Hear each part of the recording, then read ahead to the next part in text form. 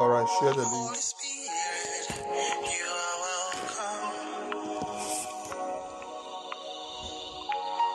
Fill this temple with your presence. Holy Spirit, you are welcome.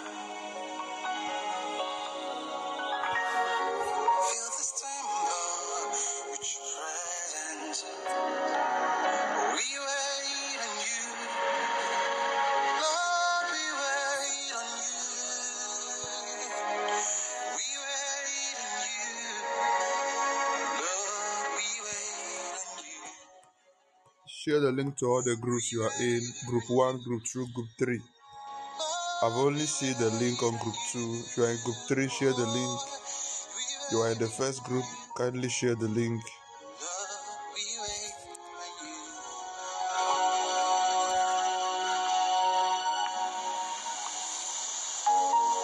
Holy Spirit, you are welcome.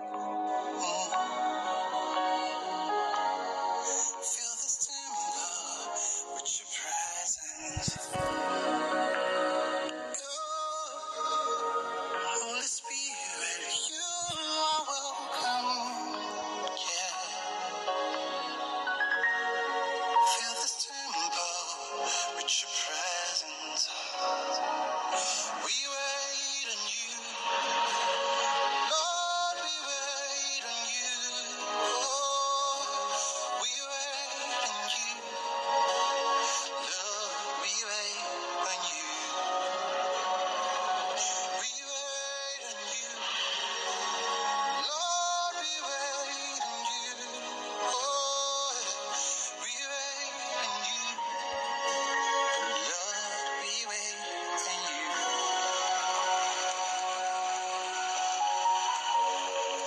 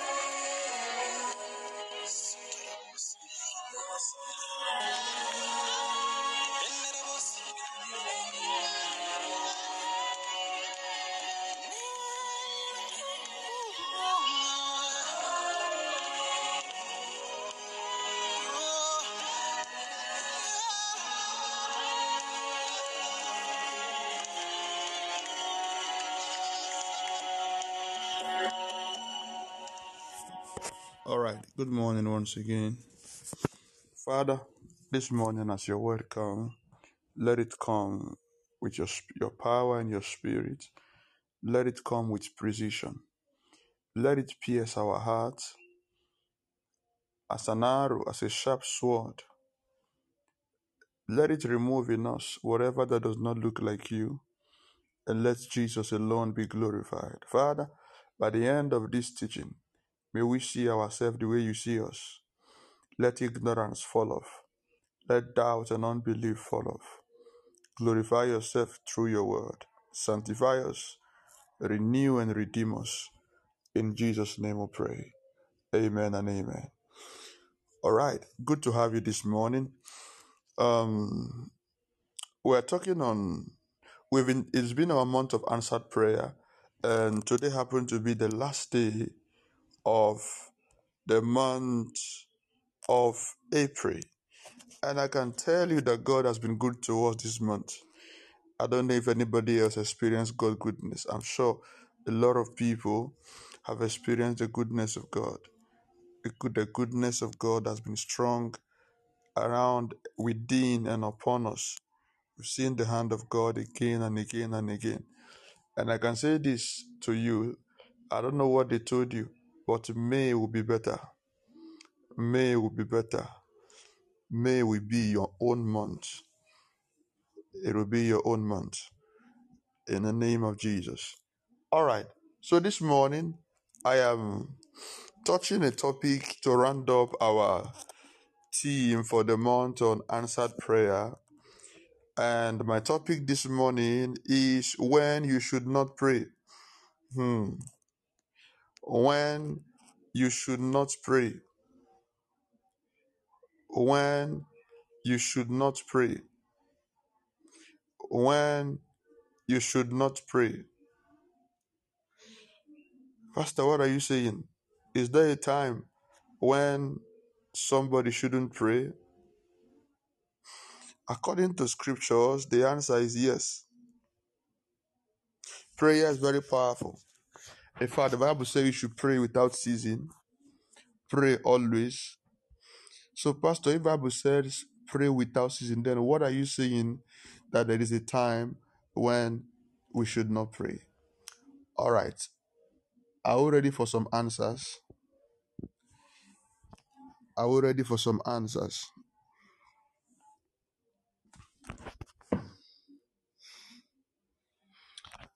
Okay. Jeremiah 7 verse 16, our first scripture.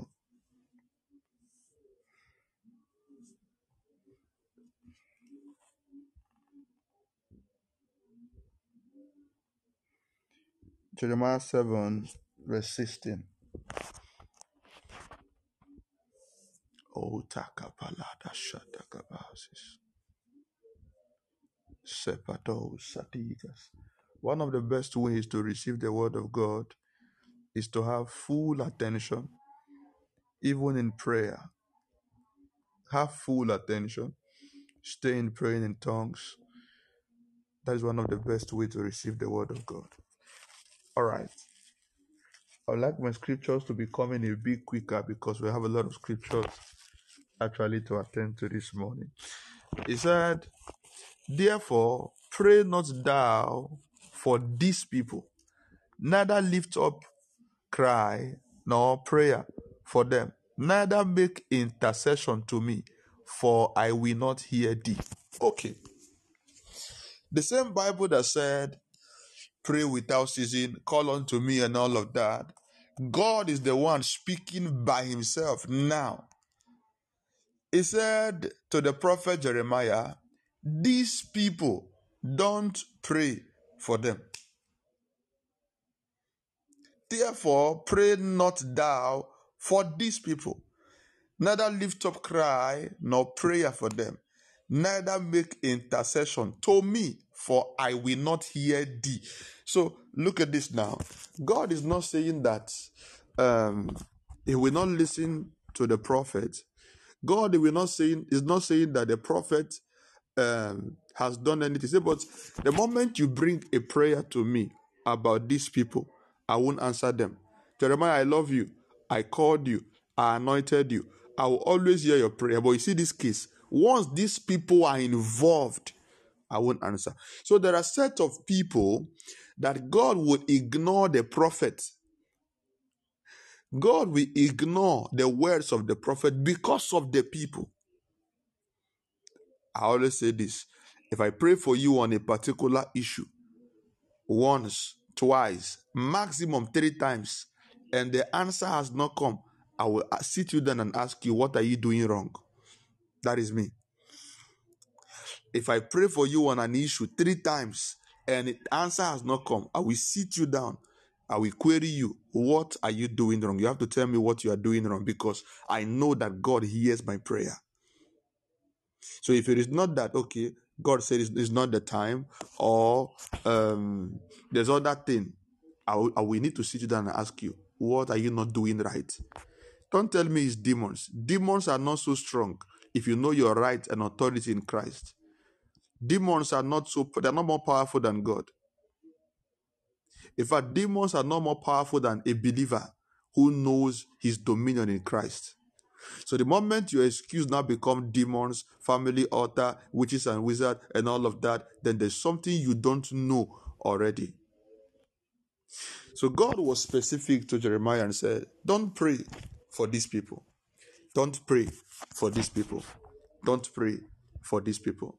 All right. So let's run through some of the list when you should not pray. Number 1, when you are still involved in idol worship.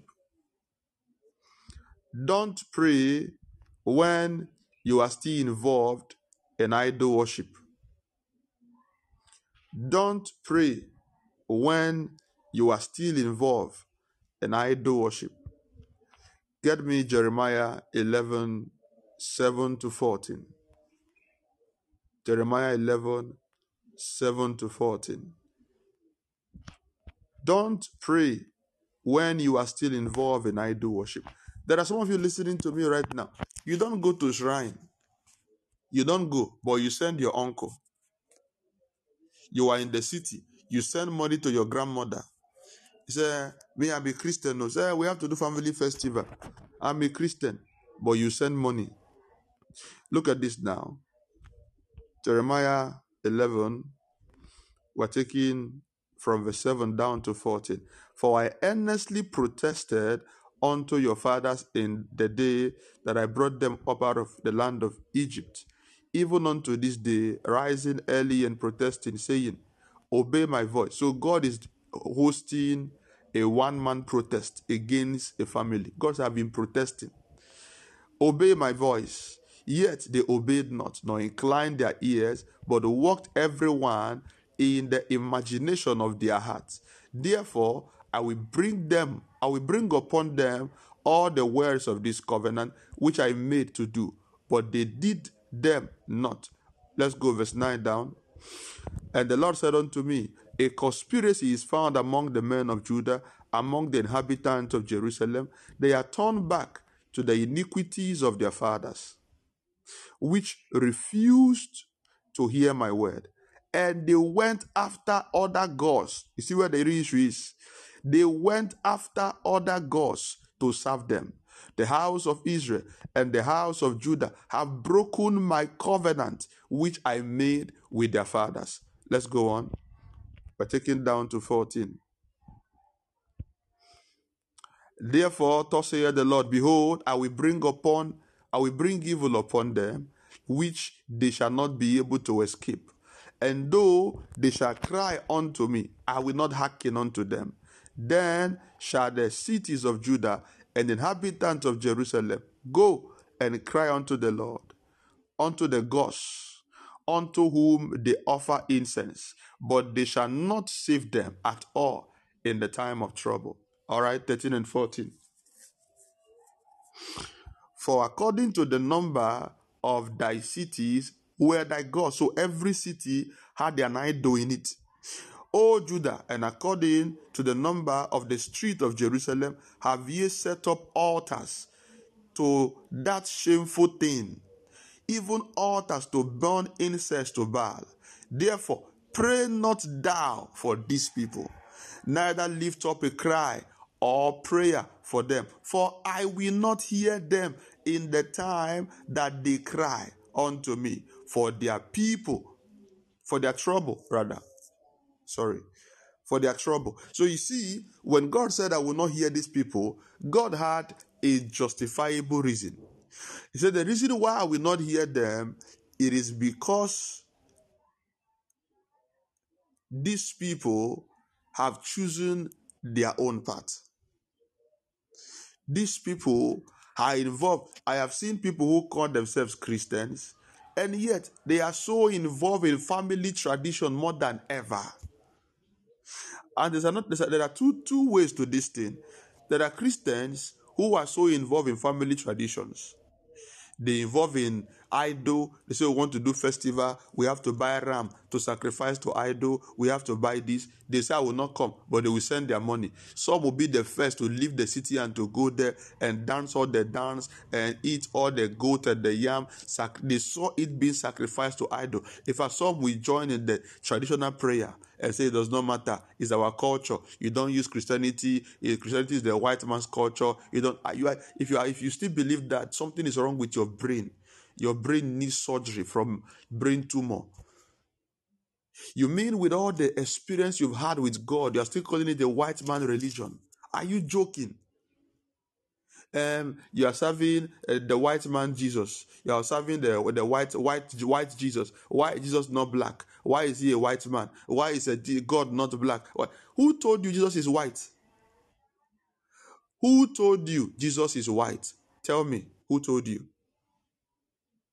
Who told you God is white? The problem we had is that the movie, blacks were not being creative. The movie, The Passion of Christ, was acted by a white man because they were the ones who first got the initiative to create such movie. They wrote the scripts, they got the actors and the actresses. So since then till now, what has stopped us from acting black movie of Jesus? Tell me. And we are still claiming rights that Jesus is white or is black. It's a very stupid thinking. Very stupid discussion. Stupid one. Okay, why didn't you ask why Jet Li is white? Why is he white Jet Li? Why is Chuck Norris white? Why is Jackie Chan white? Why is Jackie Appiah? Is it Jackie Appiah? What do they call her? Why is she black? Why is Jim Ike black? We began the Nollywood, the Gollywood, and the Kumawood, and we use our own actors to portray what we want to show. They began the Hollywood and the rest of them. They created it. They had the actors. They decide who to cast and what to show. So that is not a basis to try to begin to explain which actor is white or which actor is. It's a very dumb discussion. There is nowhere in the Bible that the Bible stated that Jesus was white. It's not in the Bible. As a matter of fact, when he was born, the first place he was taken to was Africa. In the book of Matthew chapter 2, God instructed Joseph to take him down to Egypt. If you read about Solomon in the Bible, Solomon said that he is black. Solomon stated in the Bible, he is black.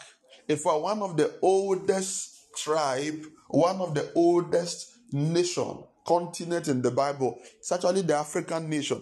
Go read way back into Genesis. You're going to find Ethiopia.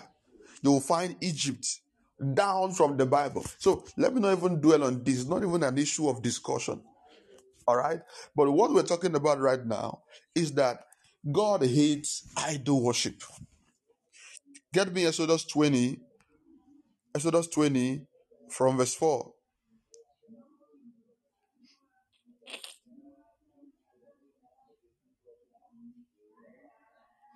Exodus 20 from verse 4 and 5. So the moment you are consulting idol, God said, don't come to pray to me. Don't come to pray to me. Years ago, somebody who goes to consult idolatry came and brought what was given to her and said, Pastor, please pray for me on this thing. What is it? He said it's a charm that they give to her for business. The thing is not working again. So she wants prayer on the charm so that the charm will start working. You see mindset. You see thinking. And some believers are like that. Now, since I'm not getting married, what I will do? My mother said there's something they have to do in my family, that there is something they have to do. My uncle said they should come. So while I'm praying in church, I can send money to her. I won't go. Emma, I won't go. I have to focus. You now send money to the mother. The mother will now go to the village, meet the grandmother or the uncle. While they are doing their incantation, the person is in church praying. Who are you deceiving? Yourself. Can I get that scripture? Repost the scripture for me. Exodus 20. It said, "Thou shalt not make unto thee any graven image or any likeness of anything that is in heaven above, or that is in the earth beneath, or that is in the water under the earth." Verse 5. "Thou shalt not bow down thyself to them, nor serve them. For I, the Lord thy God, am a jealous God, visiting the iniquity of the fathers upon the children unto the third and the fourth generation." So God said, any family that serve idol, I will fight you for 400 years. One generation means 100 years. 4 generations represent 400 years. God said, any family that serve idol, I will fight you for 400 years. So if your grandfather served idol, God said, from your grandfather to your father to this generation and the next one, I will be angry with them. He said, I will only show mercy to those who run to me and begin to cry for mercy. But you are involved in it and you are coming to say you have to go to church and let's pray. He said, I will fight you with everything that I have. So idol worship is a grave sin. Idol worship is a grave sin that God frowns at. God frowns at it. God is angry with an idol worshiper every day. God is angry. God is angry. So the moment you are living in sin, God said the first thing you should do is not coming to me to come and start asking for things. That is not the first thing to do. The first thing to do is to come and begin to cry for mercy. Let's get one more scripture. Psalm 66 verse 18. Psalm 66 and verse 18. When you should not pray. When you should not pray. Psalm 66 and verse 18. If I regard iniquity in my heart, the Lord will not hear me. So the psalmist David is speaking and said, not just even committing sin now. If somebody else is committing sin and I'm supporting them, you say, God, there's no need to pray. God will not hear. God will not hear. All right? Getting yourself involved, you say, God won't hear. God won't hear. Number 2, when you should not pray. Number 2 is when you should use your brain. Don't pray when you should use your brain. Exodus 14, 13 and 15. Exodus 14, 13 to 15. Don't pray when you should use your brain. There are a lot of people who are saying God is not answering their prayer. But the situation they are in now, they don't need prayer. What they actually need is sense, wisdom, common sense. Exodus 13, 14 to 13. It said, and Moses said unto the people, fear not, stand still and see the salvation of the Lord, which he will show to you today. For the Egyptians whom you have seen today, you shall see them again no more forever. You see, we like this scripture. The children I see today shall see them no more, not knowing these words are the words of Moses. Verse 14, and the Lord shall fight for you, and you shall hold your peace We love these scriptures because they make us, they take responsibility off us. They make us feel irresponsible. We like those scriptures that put the burden on God. God is the one. God, oh, let God arise. Let my enemies scatter. I will show you right now. Discover that scripture you quote is actually wrong. Look at it. Let hold your peace, and the Lord shall fight for you. Okay, look at God's response, verse 15. And the Lord said unto Moses, why criest thou unto me? Speak unto the children of Israel that they go forward. Why are you crying to me? A lot of people are in a situation that they should salvage by their own self, but they are running to God. Father, God gave you sense so that God can rest. The reason why God gave you sense is so that God can rest. He would have taken your sense so that every day you'll be running back to Him for problems. But He gave you sense. Say, let me rest. I've given you a processor that you'll be able to process certain things on your own. But no, you see, an average believer, and this is the difference between a white man and a black man. The black man is missing one part, the white man is missing one part. What is the part the black man is missing? The black man is missing the part of critical thinking. Bible call it witty inventions, creativity. We push everything on prayer. We push everything on manual labor and hard work. But you see the white man, not hard work per se, hard labor. Hard work and hard labor is not the same. It's good to do hard work, but not hard labor. The black man believes in hard labor. But you see the white man, now the white man is rejecting Jesus, rejecting God, but using the brain. So now they are producing a kind of result that we are lacking, and we are producing the spiritual result that they are lacking. If you actually understand the era we are in the spirit realm, you will understand that the whites are losing it when it comes to Christianity. They are losing it. And Africans who are daft are saying that, look at the white men who even brought Christianity to you.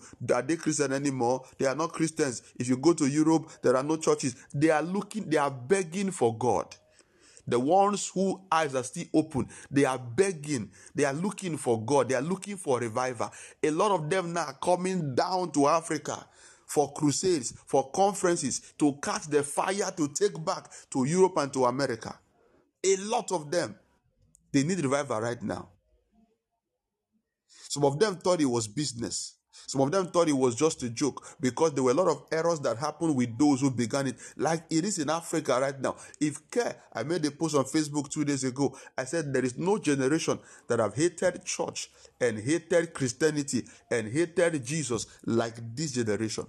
Because the past generation pointed to us one thing, that Christianity is all about meeting needs. You come to church, you pray, you will get married. You come to church, you pray, you will get a job. You come to church, you pray, you get a car. You come to church, you pray, you get money. So the new generation now is now thinking like the Western people, realizing that they can get certain things without prayer. I can get a job without praying. Once I have a good credential, I get into a good career, I can get a job. If I travel to US without prayer, I can get light 24/7. If I travel to UK without prayer, I can get good security. If I travel to Canada without prayer, I can get good taxing system. So they now begin to see that some things we are praying for in Africa does not need to be prayed about to get. So they now feel that the men of God are deceiving them. Their fathers who was carrying them to church, they saw their mother taking them to church every time poor. The mother will be sick. She will refuse to take drug. She will say, I will pray, I have faith. The mother will die.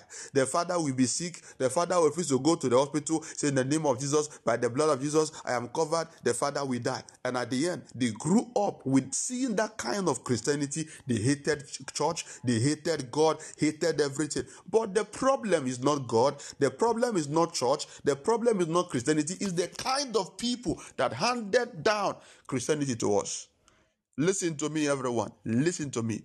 That you have faith does not mean you should not take drugs. In fact, sometimes your faith should be drugs.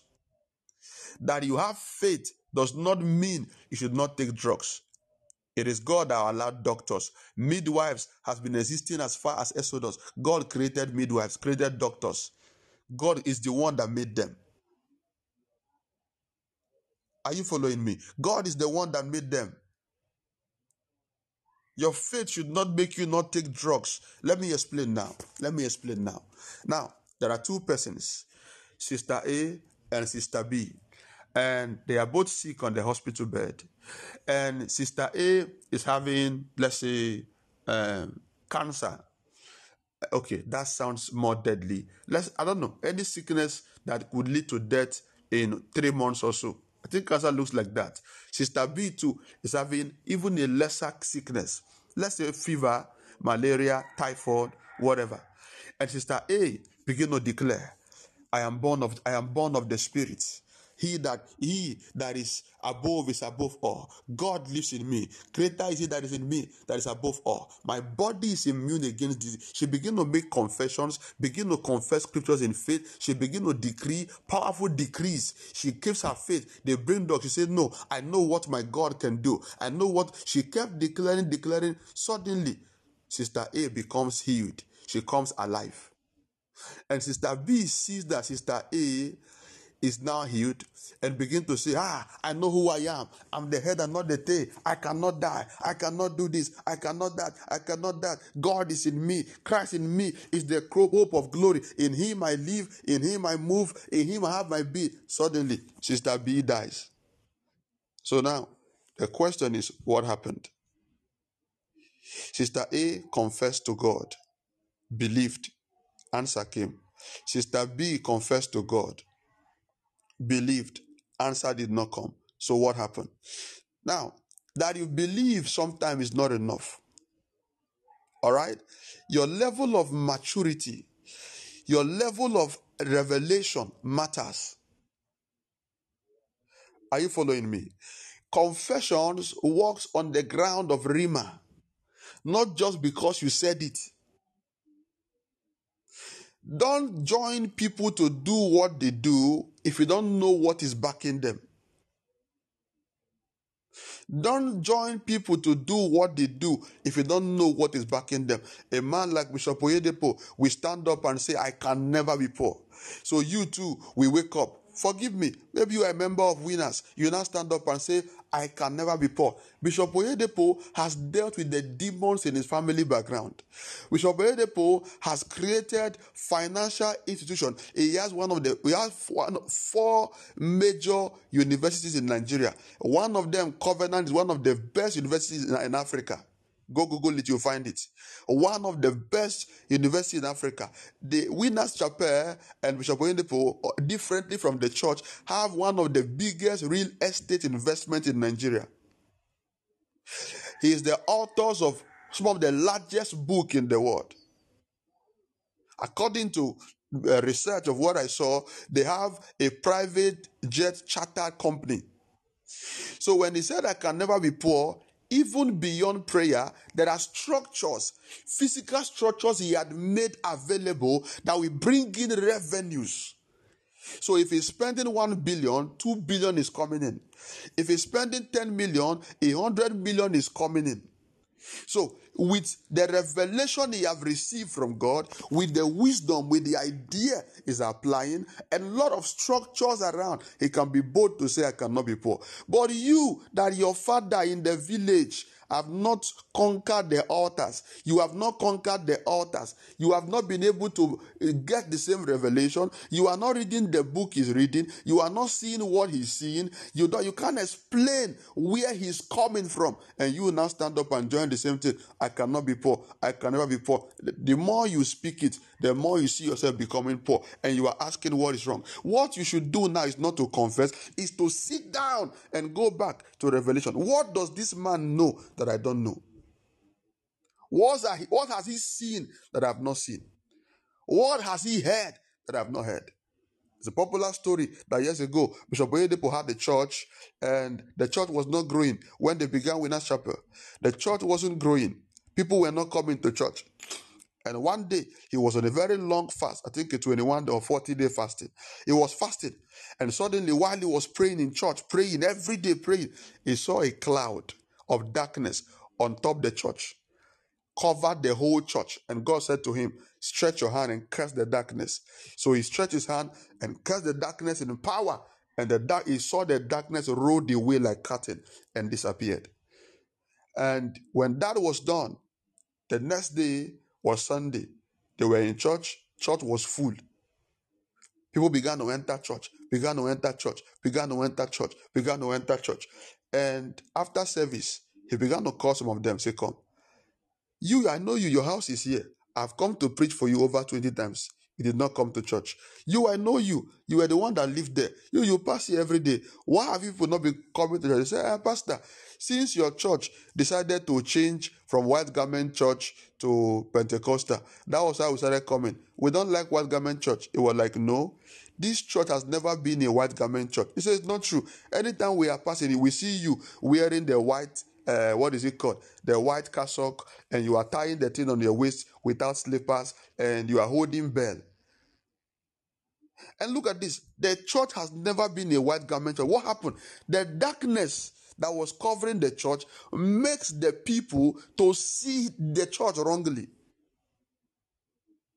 The darkness over the church make the people to see the church in a bad image. So everybody was avoiding the church. But the moment he broke that in, people began to see clearly.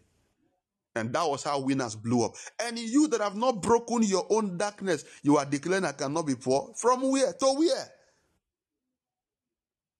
Somebody would say, I've never taken drugs. I've never borrowed for 30 years. I've never begged. And you will now wake up. I cannot beg. I cannot borrow. Charlie, be humble. Until you get the revelation that a man has, be humble. Stay at your level. So the two persons now that died, one of them spoke out of revelation. The other one spoke out of, how do I call it now? Out of copy, not revelation. All right? So please, when you should not pray, the second point is when you should use your brain. Moses was saying to them, wait and see the salvation of God. Wait and see. God said, what are you saying? Move. So a lot of us, the things we should have done, we carried them to turn to prayer. The things we should have taken steps on. A man like Apostle Suleiman, we make comment like, a man like me cannot take my life. He knows the kind of security that he has spiritually. He knows the kind of covenant he has with God spiritually. And you will now wake up without getting the same understanding, and you begin to try to do the same thing the man is doing without the same revelation that this man has. This same man has been shot at directly, over 10 bullets, nothing entered, several times. And you don't even, you can't even hear God. You can't even see anything fly. There's no faith, nothing. You have not gotten Rima. You now come out and you are looking for trouble. Say, a man like me cannot take my life. They won't even use man. It's Rottweiler they will send. They will send Rottweiler. You just send one. They won't use a man, no. They will just send Rottweiler. And just after you have chewed one of your leg, you will understand that Jesus is Lord. Please, don't start forcing prayer when you should use your brain. Now, some of you have dirty dishes in your kitchen. Your plate is dirty in your sink. All right, pray for the plates to be washed. Let's pray for the plate, that the plate should be washed this morning. Will the plate be washed? Talk to me. Will the plate be cleaned?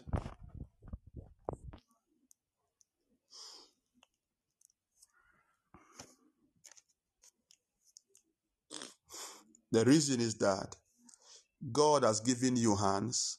He has given you head to know that this plate has to be washed.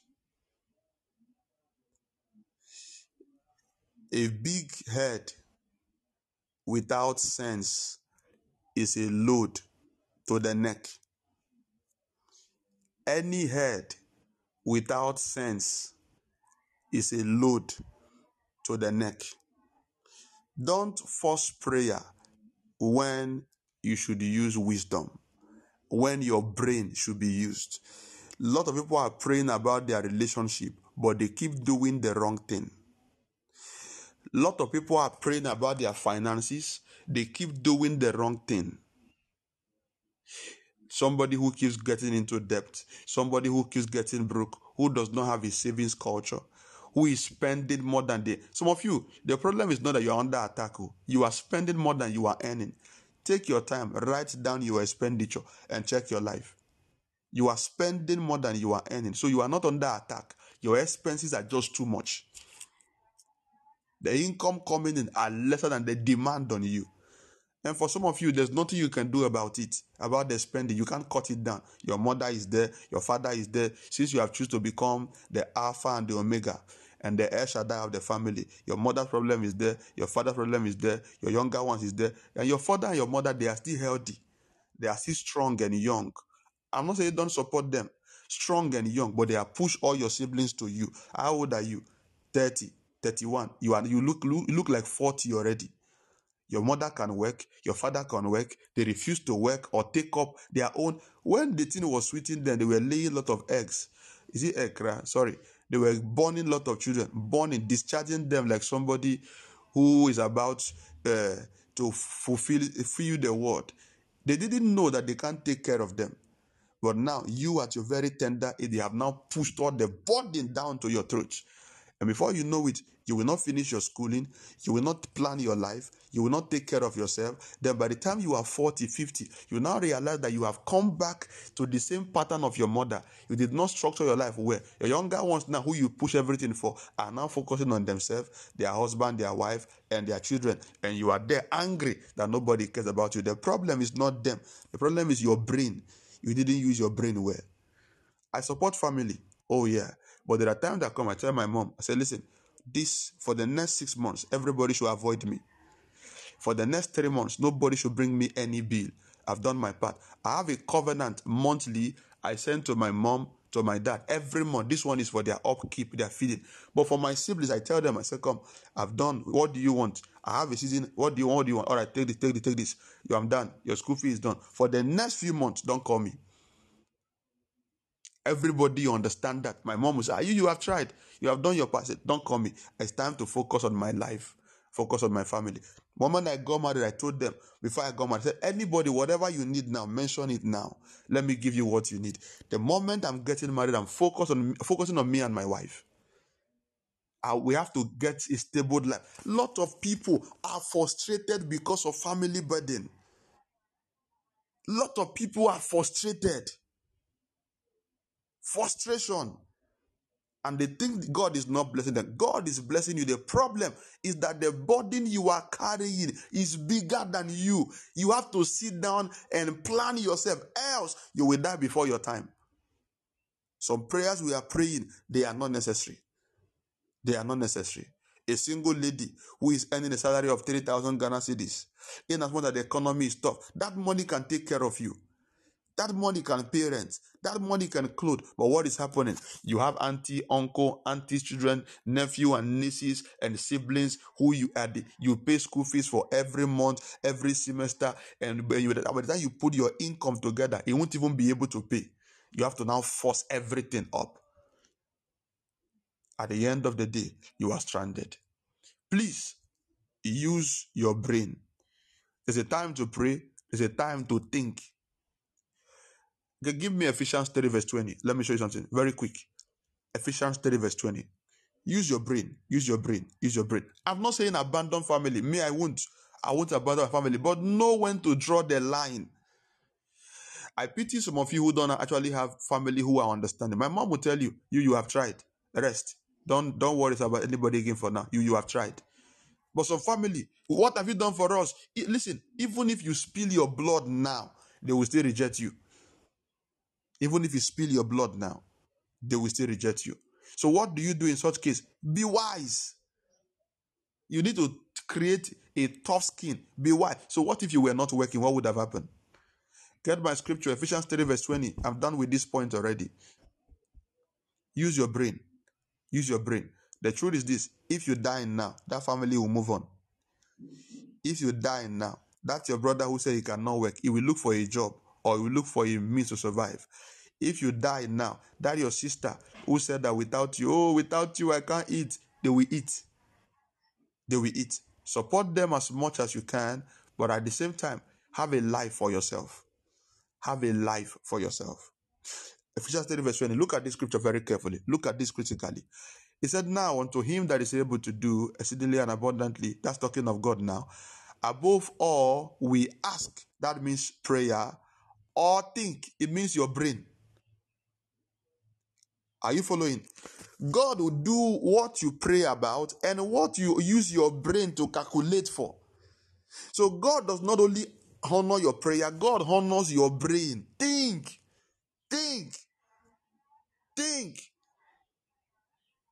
Don't just pray. Think.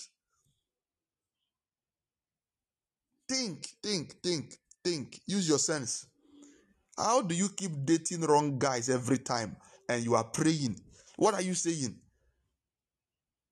The same pattern in your relationship. You have dated 4 guys now for 5 years. The same people. There is something wrong with the way you think. A girl, every time she comes, she says her relationship has broken. He has broken. They broke my heart. Okay. Now get the guy. Let's see what has been going on.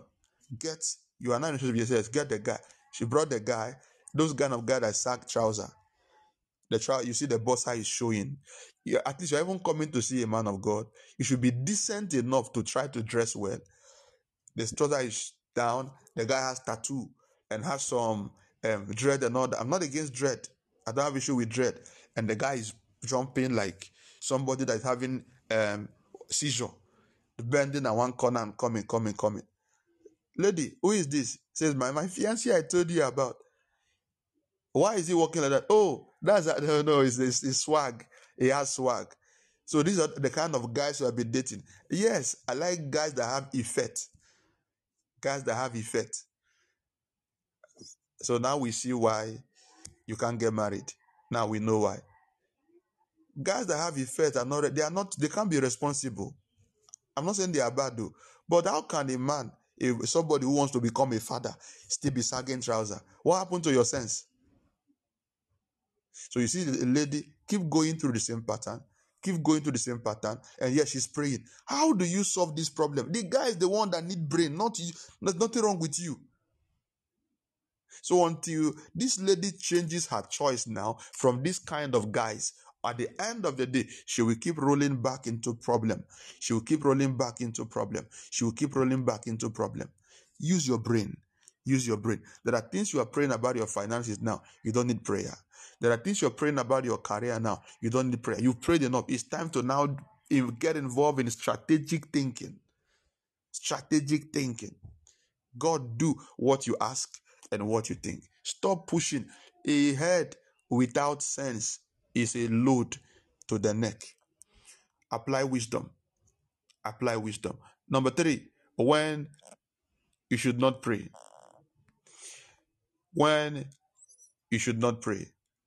When someone is rejected by God. 1 Samuel 10 verse 1. 1 Samuel 10 verse 1. Don't pray when God have rejected you, or don't pray for a person when God have rejected them. God is very merciful. He hardly turned his back on his people. But a point comes when God says, hey, enough is enough. Enough is enough. 1 Samuel 10 verse 1. Then Samuel, give me 1 Samuel 16 rather. 1 Samuel 16 verse 1, 1 Samuel 16 verse 1.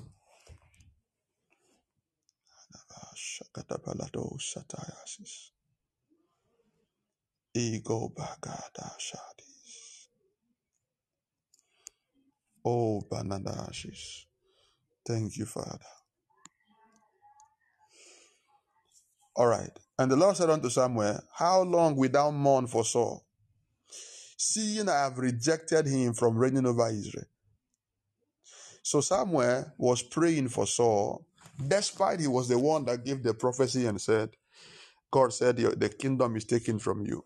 But he felt compassion and emotion that, this guy was once good. What is wrong? God said, forget him. I've rejected him. I've cancelled him. Go and anoint somebody else. So God is saying now, Samuel, any prayer you will pray at this time, I'm not interested. I'm not interested. I'm not interested. I have other things I need to attend to. I'm not interested.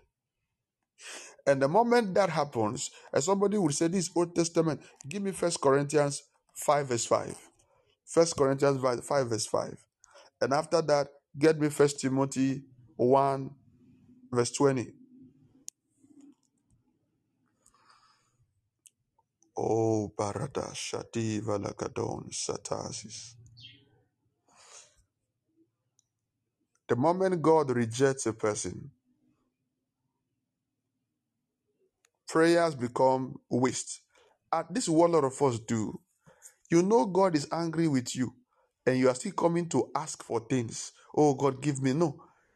At this moment, you should be lying on your face, crying. Maybe God will show you mercy. 1 Corinthians 5 verse 5. It said to deliver such as one unto Satan for the destruction of the flesh, that the spirit may be saved. So Paul is saying there are kind of people that we should deliver to Satan. Yeah. Father, I hand over this person to Satan. And a lot of believers don't know another believer can hand you over to Satan. Your pastor, who understands authority, can hand you over to Satan. I see pastors who don't even understand authority or even have one. With that, begin to say, no, it takes certain dimensions. It can be handed over to Satan by another believer. You can be handed over to Satan by your man of God. Say, come, you have disobeyed me.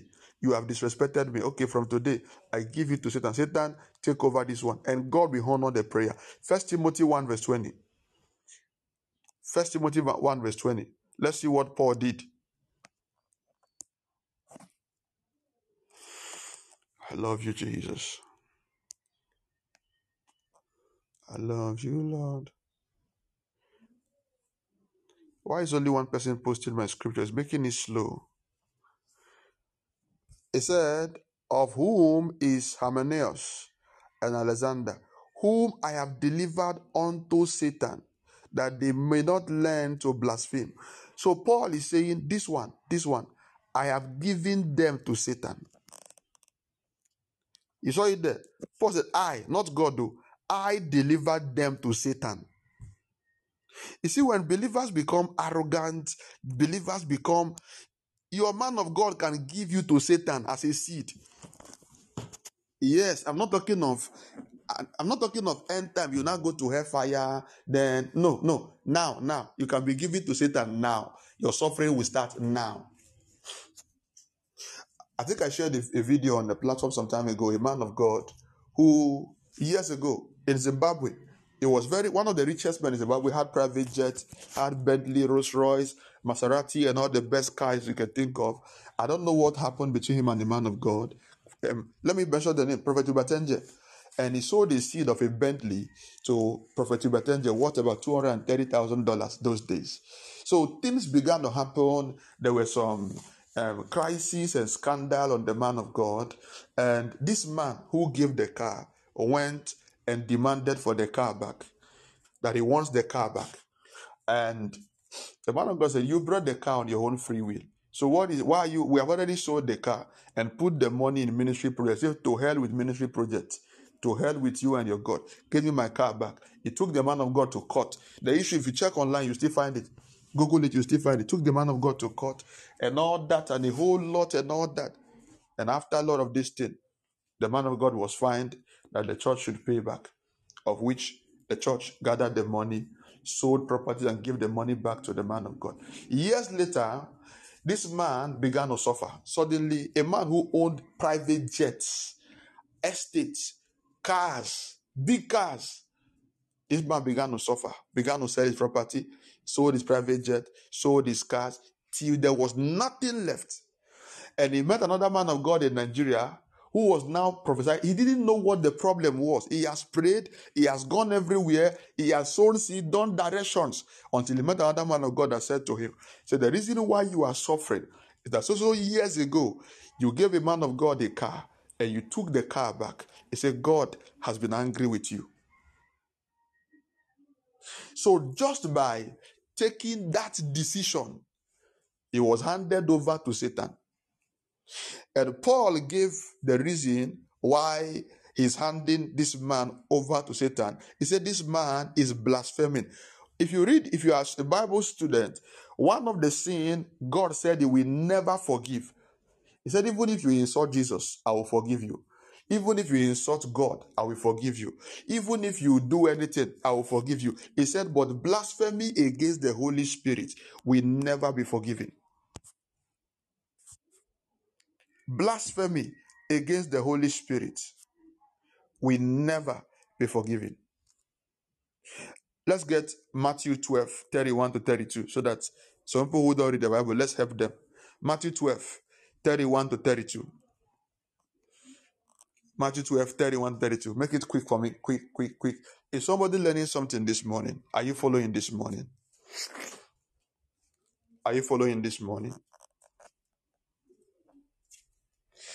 So the third time you should not pray, or the third reason you should not pray, is when God has rejected you, or don't pray for a person God has rejected. As a matter of fact, once you align yourself to somebody God has rejected, their judgment will follow you. Where's my scripture? These scriptures are too slow this morning. All my admins are sleeping. Just imagine. Matthew 12, 31 to 32. And wherefore I say unto you, all manner of sin and blasphemy shall be forgiven unto men. But the blasphemy against the Holy Ghost shall not be forgiven unto men. Look at the funny part now. Is it funny? It's not funny. The critical part. He said, and unto men. And whosoever speaketh a word against the Son of Man, that speaks of Jesus now, it shall be forgiven him. So you can even insult Jesus. God said, okay, I will forgive you. Who is typing amen? I don't know what you're saying amen for. Don't say amen to what you don't know. Pay attention to the teaching, please. He said, if you speak against the Son of Man, it shall be forgiven. But whosoever speaketh against the Holy Ghost, it shall not be forgiven him, neither in this world. This is the critical part. Neither in this world, neither in the world to come. Okay? If you speak against Jesus, speak against God, speak against, it shall be forgiven. But once the Holy Ghost is involved, he said, forget it. Nothing can be done. Now, what is blasphemy? Can I get another version of that scripture? Can I get a lighter version that we explain it without speaking a lot of grammar? Can I get another version? Where are my admins today? God, help me, help me, help me, help me, help me. God, forgive me for what? What did you do?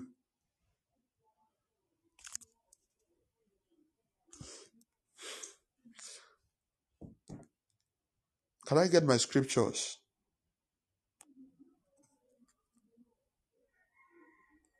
I still have the word blasphemy. You should understand what I'm looking for already. I'm looking for a version that changed the word blasphemy. Where are my admins? Where are my admins? Get me a version that did not use the word blasphemy, that used something else.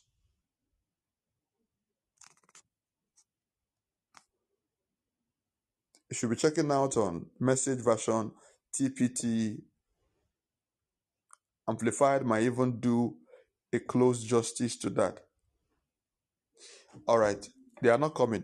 Now listen, blasphemy means, one of the simple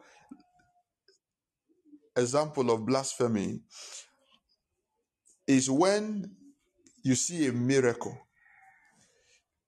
and you say that it is fake. That is blasphemy. A man of God pray for the sick and the sick get healed, the cripple walk. You say it's fake. What you are doing is that you are blaspheming. Anytime you ascribe the power of God to Satan, all right? Anytime you ascribe the power of God to Satan, that is blasphemy. Let me see if I can do it what they have posted. So, okay, the message. There is nothing done or said that can't be forgiven. But if you deliberately, look at it now. So look at where blasphemy comes now. If you, the one with Jessica post is the one I'm reading. But if you deliberately persist in your slanders against God's Spirit, you are repudiating the very one who forgives. If you reject the Son of Man out of some misunderstanding, the Holy Spirit can forgive you. But when you reject the Holy Spirit, you are sawing off the branch on which you are sitting, severing by your own perversity or connection with the one who forgives. So it is saying that your forgiveness comes from the Holy Spirit. We have the Father, the Son, and the Spirit, the Godhead. He said the Holy Spirit is the one that empowers your forgiveness. The Holy Spirit is the one that structures your forgiveness, structures your salvation. He said the branch you are sitting on in salvation is the Holy Ghost. If you offend Jesus by some way, he said, okay, when you come back to ask for mercy, there is hope. He said, but once you now offend the Holy Ghost, he said, forget it. You've already cut yourself off.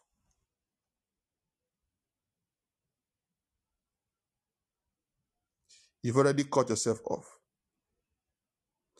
Other scriptures that were posted half.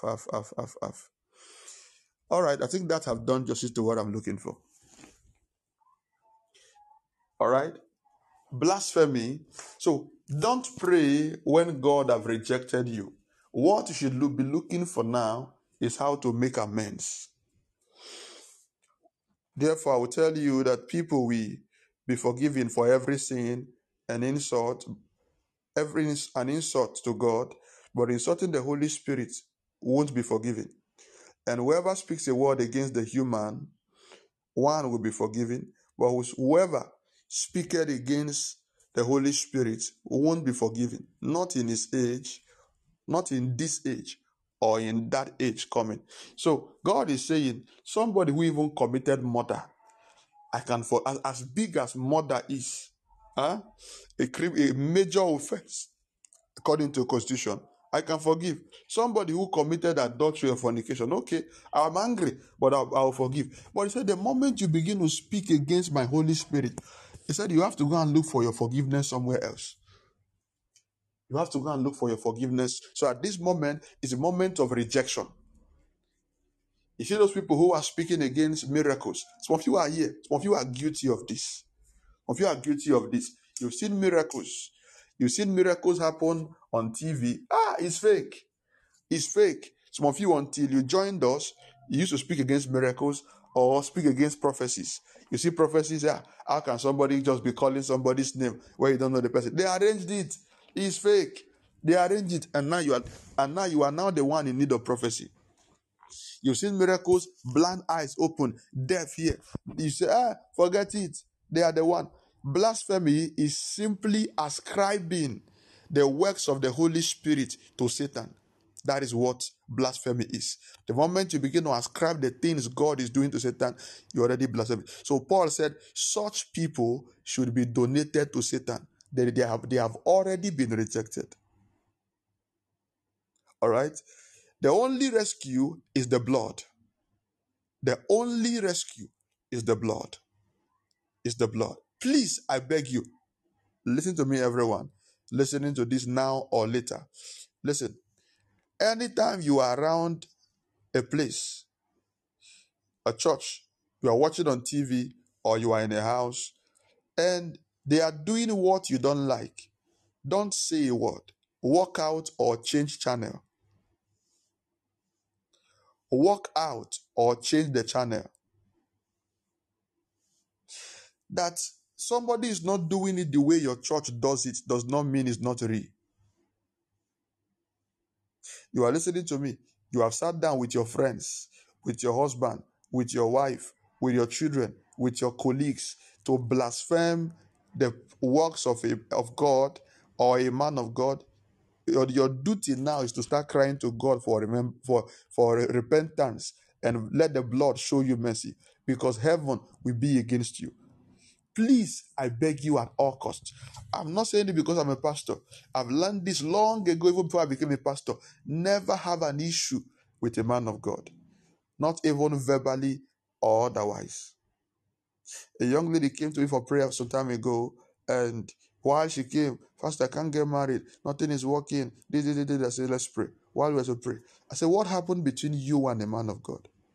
I don't mind that pastor. This thing happened. I said, you are still talking, even when the pastor is no more there. I said, this is why you are going through what you are going through. That's all I see. Go back to him for forgiveness and go to God for mercy and get what you want. Pastor, I can't go. I said, I can't help you too. It's not because of the man of God. But listen, there is something with the word we just mentioned, man of God. There is a man and there is God. I understand some people are using the understanding this, even those who are ignorant of it, to try to misbehave. I'm a man of God. Bible said, touch not my anointed. Listen, that scripture is not just surrounded just to a man of God. Yes, the moment that the oil comes on anybody, please avoid the person. If the person even do you wrong, instead of you trying to have issues, go. Let God judge. What are you saying? We can judge. Listen, according to Bible, except you don't believe in God's word, according to Bible, God said, allow him to judge his own servant. Don't judge for him. All right? According to scripture, allow God to judge the one he called and anointed. Don't judge. The person have done things and all that, and go take it to God in prayer. All right? Outside that, take it to, you try to talk to the person, it's something you try to talk about, the person is not giving headway, take it to an authority over the person.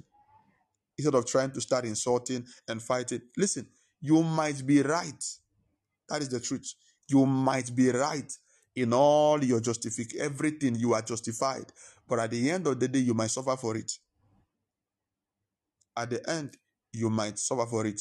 Let me give you one more example from the Bible. Just Moses, Miriam, and Aaron. Miriam happened to be the elder sister of Moses. Remember when the mother asked Miriam to go and watch over the baby in a basket?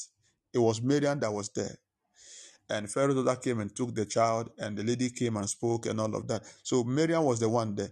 But when God called, God did not call Miriam. God did not call Aaron. It was Moses God called. Moses now called Aaron.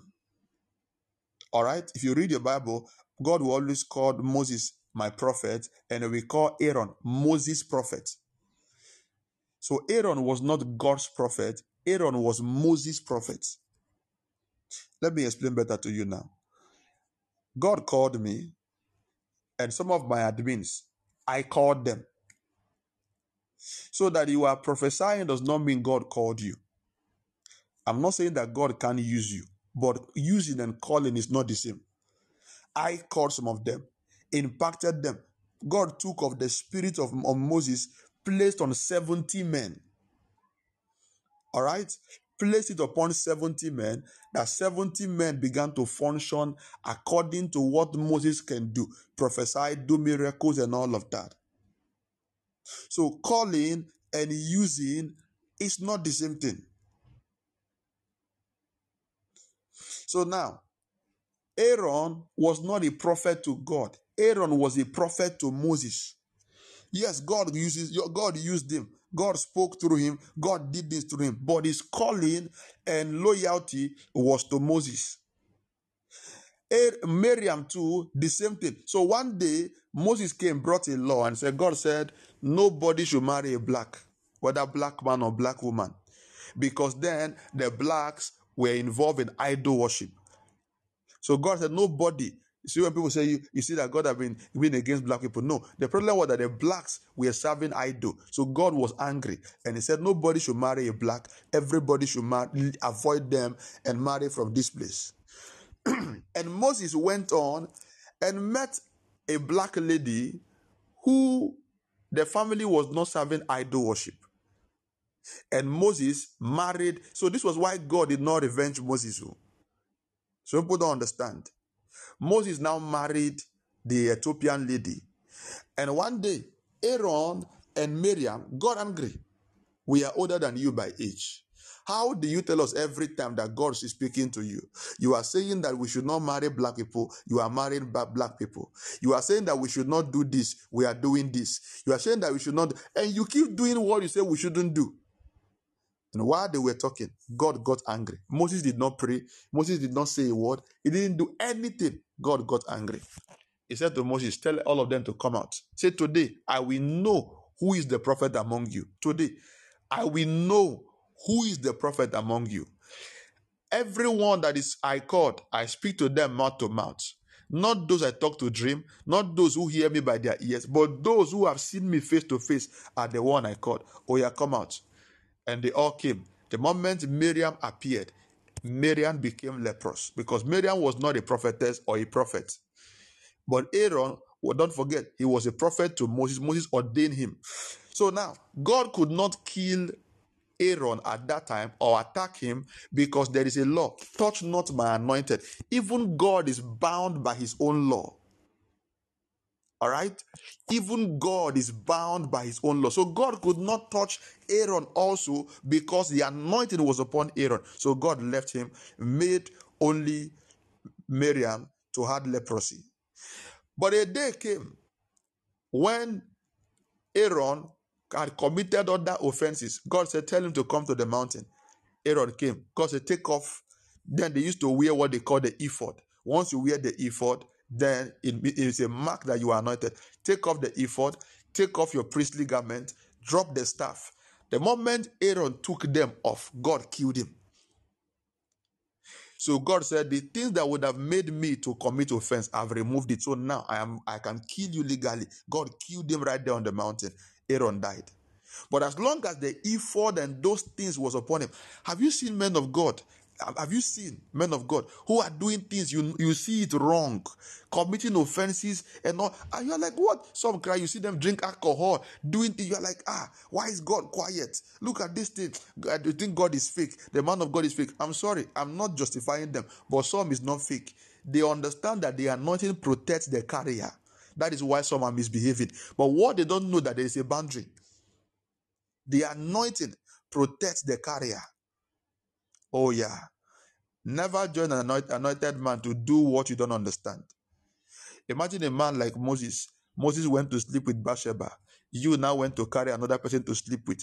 By the time God is showing David, by the time God is showing David mercy, you will be dying. Yeah. You will see David is still alive and okay, but you will die. A child died for the sin David committed. Why? A covenant was upon his life. That I will show you that till me and you shall be to me a son, I will be to you a father, not just a God now. I have a covenant on you. I will never touch you. I will never kill you. Even your child, Solomon, the same thing. God said to David, say your son Solomon, he will be a son to me. I will be a father to him. I will never allow anything bad to happen to him. Say, but there's a condition. There's a condition. He should never follow another God. The moment he follow another God, then I will leave him. And despite all the errors Solomon committed, God was with him. The day God left him was the day he began to serve other idol, because that was where the covenant ended. The day you serve another idol, my hands are off you. That was the covenant. But as long as you are not serving another idol, then I'm with you. Anything you do, I will forgive you. And God told David, say, my mercy I will never take my mercy from him that is coming after you like I took it from him that was before you. So Solomon enjoyed mercy, but pride and arrogance allowed him to begin to marry women who their father served idol. And he began to serve idol. That was where his destruction came in. All right? I've dwelled on this point too much, but I hope I've been able to explain something to someone. Don't pray when heaven has rejected you, or don't pray for someone heaven has rejected. The only prayer that is potent at that moment is to pray if God can show mercy. The person have to repent genuinely. The only time you should pray is if God can show mercy. That is it. Outside that, every other prayer. I've met people who are at the point of death. I know that prayer can save. And when I'm about to pray, God said, no, this one can't live. This one will die. I'm like, God, why? God said, okay, look at what they did. Look at what they did. Look at what they did. And now I know that, okay, now there's a covenant they have broken.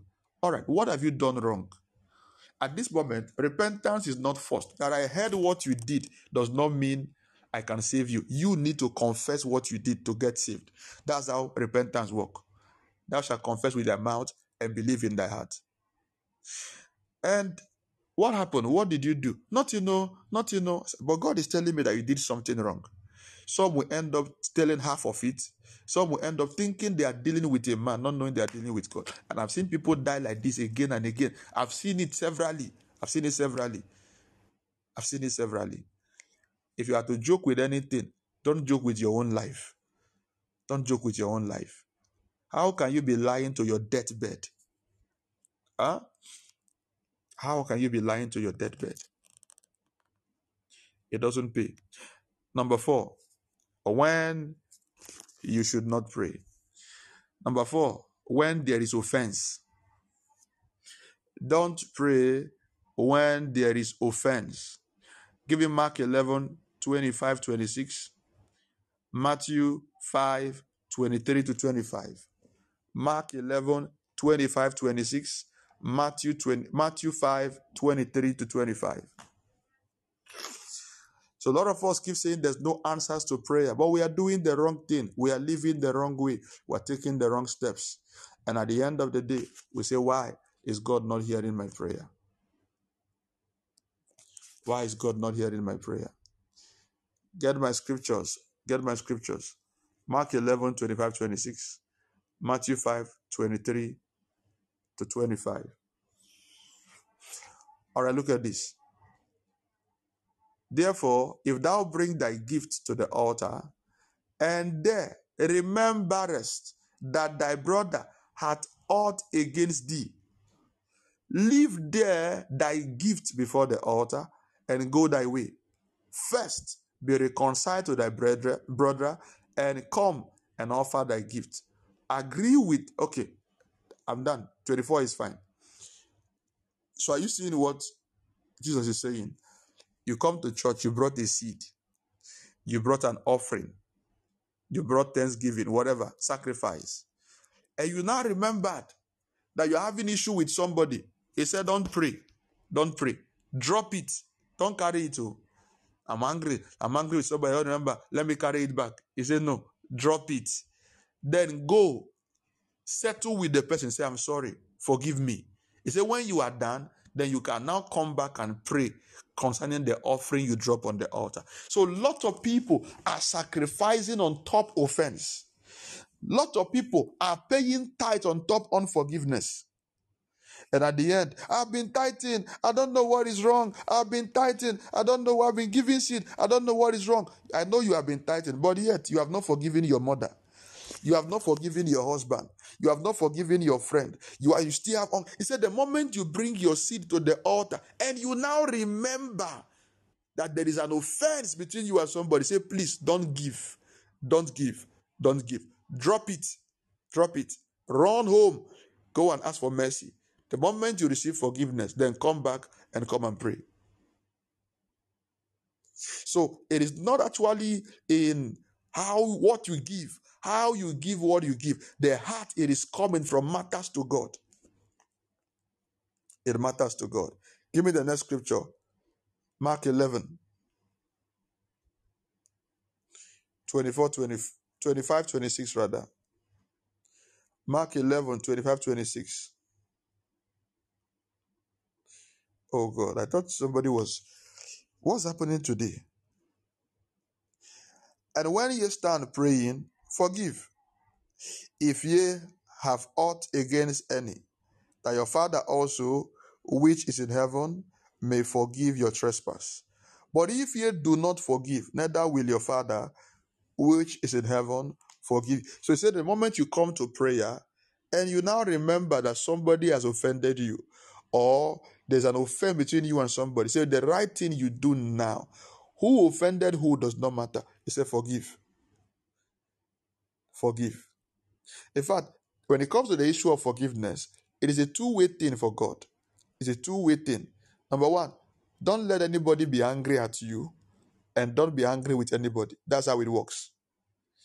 You offended someone and somebody is unhappy. God said, don't allow it. Somebody offended you. God said, don't be angry. If you get angry, forgive.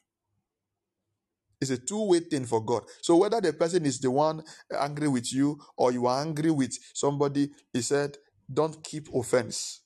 Be angry. Yes, it's worth getting angry about. Somebody did something grievous. It is worth getting angry about. He said, but don't keep offense. Forgive and move on. That was why Jesus used children to give example to Peter and said, anybody who must enter the kingdom of heaven must be like these children. If you know children, I'm not talking of children of this generation. Children of this generation, they are wiser than you. If you know children very well, when you beat a child, the child will cry and run and run. Later, the child will come back still for you to play with. Are you getting what I'm saying? A child of 1 year, I think maybe 2 years or even lesser, all right? When you beat them, they will cry, cry, cry, cry, cry. They will still come back to you and want you to carry them. But a child who had now grown to knowledge, when you beat them, tomorrow they will remember, say, you are the one that beats me. I won't come to you. You are the one. That's not the kind. So God is saying you should behave like an infant. That age when you will beat the child and the child will still come back and still love you, despite you are the one. God said that's how you should behave as a Christian. When it comes to forgiveness, that is how your character should be like. All right? That is what he's saying. So on forgiveness, God is on both sides. Whether you were offended, whether they offended you, forgive. Number 5, when you should not pray. Number 5, when your spouse is unhappy. Don't pray when your spouse is unhappy. 1 Peter 3 verse 7. I know this one, there's some of you, it shock you. You see that a lot of us are the ones hindering the answers to our prayers. 1 Peter 3 verse 7. Let's go. I have 4 more. Let's be done. Likewise, ye husbands, dwell with them according to knowledge, giving honor unto the wife as unto the weaker vessel, and as being heirs together of the grace of life, that your prayers be not hindered. All right. So the Bible is saying that your prayer can be, listen, let me say this to everyone. You see what a lot of women will say? Yeah, Bible say husband. So if I'm angry with you, your prayer will not be answered. Listen to me. It also happens on the other way around. Okay? If the husband is also angry, you can't use this scripture now to start offending your husband and say that it's only the prayer of men that will not be answered. No, that's not what it is. Even women. If your husband is angry with you, don't pray. Reconcile first. How can you be in night vigil and your husband is at home? Both of you went angry, and you are there praying, Father bless me. Father bless me. From where? To where? Some of you cry, we come for program or go to church, and you are using it directly to channel the prayer back to your husband. Oh God, as many as they are that say I will not be happy, Father, take their happiness. They will not be happy. Anyone planning against my happiness, they will not be happy also. Who is she praying against? The husband. You see the man praying, anyone as a Jezebel in my life, oh God, let judgment. God says, the moment you have issues with your husband, with your wife, please go and apologize before you pray. Else you are wasting your prayer. You are wasting your prayer. You are wasting your prayer. You are wasting your prayer. So you are a man here. You are wondering why God is not answering your prayer. Check your wife. Happy wife, plenty answers. You are a woman here. You're wondering part of why your prayers are not being answered. Check how you treat your wife. I say this to men often. Some of them feel like I'm supporting the women. No, I'm not. I'm not. A man whose wife and children are happy, it is difficult for that man to struggle. I'm not saying your wife is pretending to be happy. Genuinely happy. Genuinely happy. It is difficult for that man to struggle. I'm telling you the truth. God is blessing you. Your wife cannot wear good clothes. Your wife cannot feed well. Your wife is not happy. You always shout her down. She has no freedom of her life. Nothing. That man will struggle to prosper. I'm not saying when you marry a Jezebel, one wicked woman that is just misbehaving and all that. Nah, the man will have a lot of issues. When you marry a good, godly woman, and that woman is unhappy, that man will suffer. It's a matter of time. It might not be now, but give it time. So when your spouse is unhappy, please, before you open your mouth and say, Father, the first thing you do is go to your husband, go to your wife. I'm sorry. Forgive me. It won't happen again. Make peace. So if not for anything at all, for your prayers alone, make peace. Make peace. Make peace. Don't pretend it. Don't fake it. Make peace. And madam, when they come to apologize, accept. Stop behaving like Jezebel's daughter. Accept apology. Boss, when they come to apologize, accept. Stop behaving like King of Babylon. Not start behaving like one this thing. That's that. What is wrong with you? Accept the apology and move on with your life. What is wrong with you? What is wrong with you? I say to women, Jezebel was a bad queen. Jezebel was bad everything, but she was never a bad wife. If it's in your blood, remove it. That's why as a believer, you don't live by your blood, you live by your spirit. As a believer, you don't live by your blood, you live by your spirit. So if it's in your blood, live your blood and forgive from the spirit. Jezebel was everything, but she was never a bad wife. If a Bible call her the mother of whoredom, that means the mother of harlot. Bible call her the mother of witchcraft. Yeah. Jezebel was the first originator of witchcraft on earth. Yeah. When you trace witchcraft, you will find it began from Jezebel. She's the mother that gave birth to witchcraft. But she was everything bad, but she was never a bad wife. She always took care of the husband. In fact, if you touch the husband, Jezebel will tell the husband to go and sleep. Don't worry. Jezebel will come back home. She will see the husband unhappy. Everybody knows what the word Jezebel is. Even if you don't know, you have prayed against the spirit of Jezebel before. That tells you how bad it is. She will come back home. The husband is unhappy. She will ask the husband, why are you unhappy? He said, I wanted to buy a car and I got there. Somebody has bought the car and I wanted to pay for it too. It's not even free. He said, who bought the car? He said, that man there, Mr. John. Okay. You want the car? I said, yes. How much was the car? He said, 10 billion. Okay, no problem. Sit down. Is that why you are crying? Clean your eyes. A woman, clean your eyes, sit down. She will go. Go to where the person that bought the car is, kill the person, collect the car, bring it to the husband. Say, this is your car. How did you get it? Say, don't worry. I got you, baby. Don't worry, baby. I got you. And then somebody will say, what's pastor saying? Where is it in the Bible? A man called Naboth had a land. Ahab was interested in the land. And Ahab went to Naboth and said, I want to buy your land. Naboth said, no, this land is a family inheritance. My father left it for me. My father's father left it for my father. So we can't sell a family property. So please, look for another land to buy. And Ahab was sad. Ahab went home. While he got home, the wife came and said, why are you sad?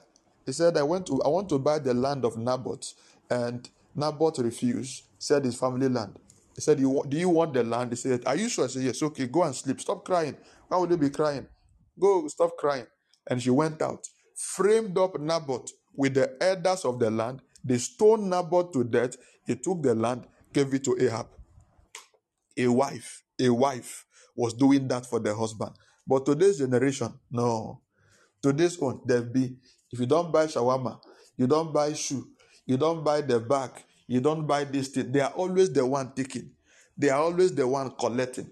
They are always the one, do for me, do for me, do for me, do for me, do for me. But a wife, Jezebel was a witch. She was a harlot. Everything you can think of. Even the day she died, she had already dressed up as a harlot.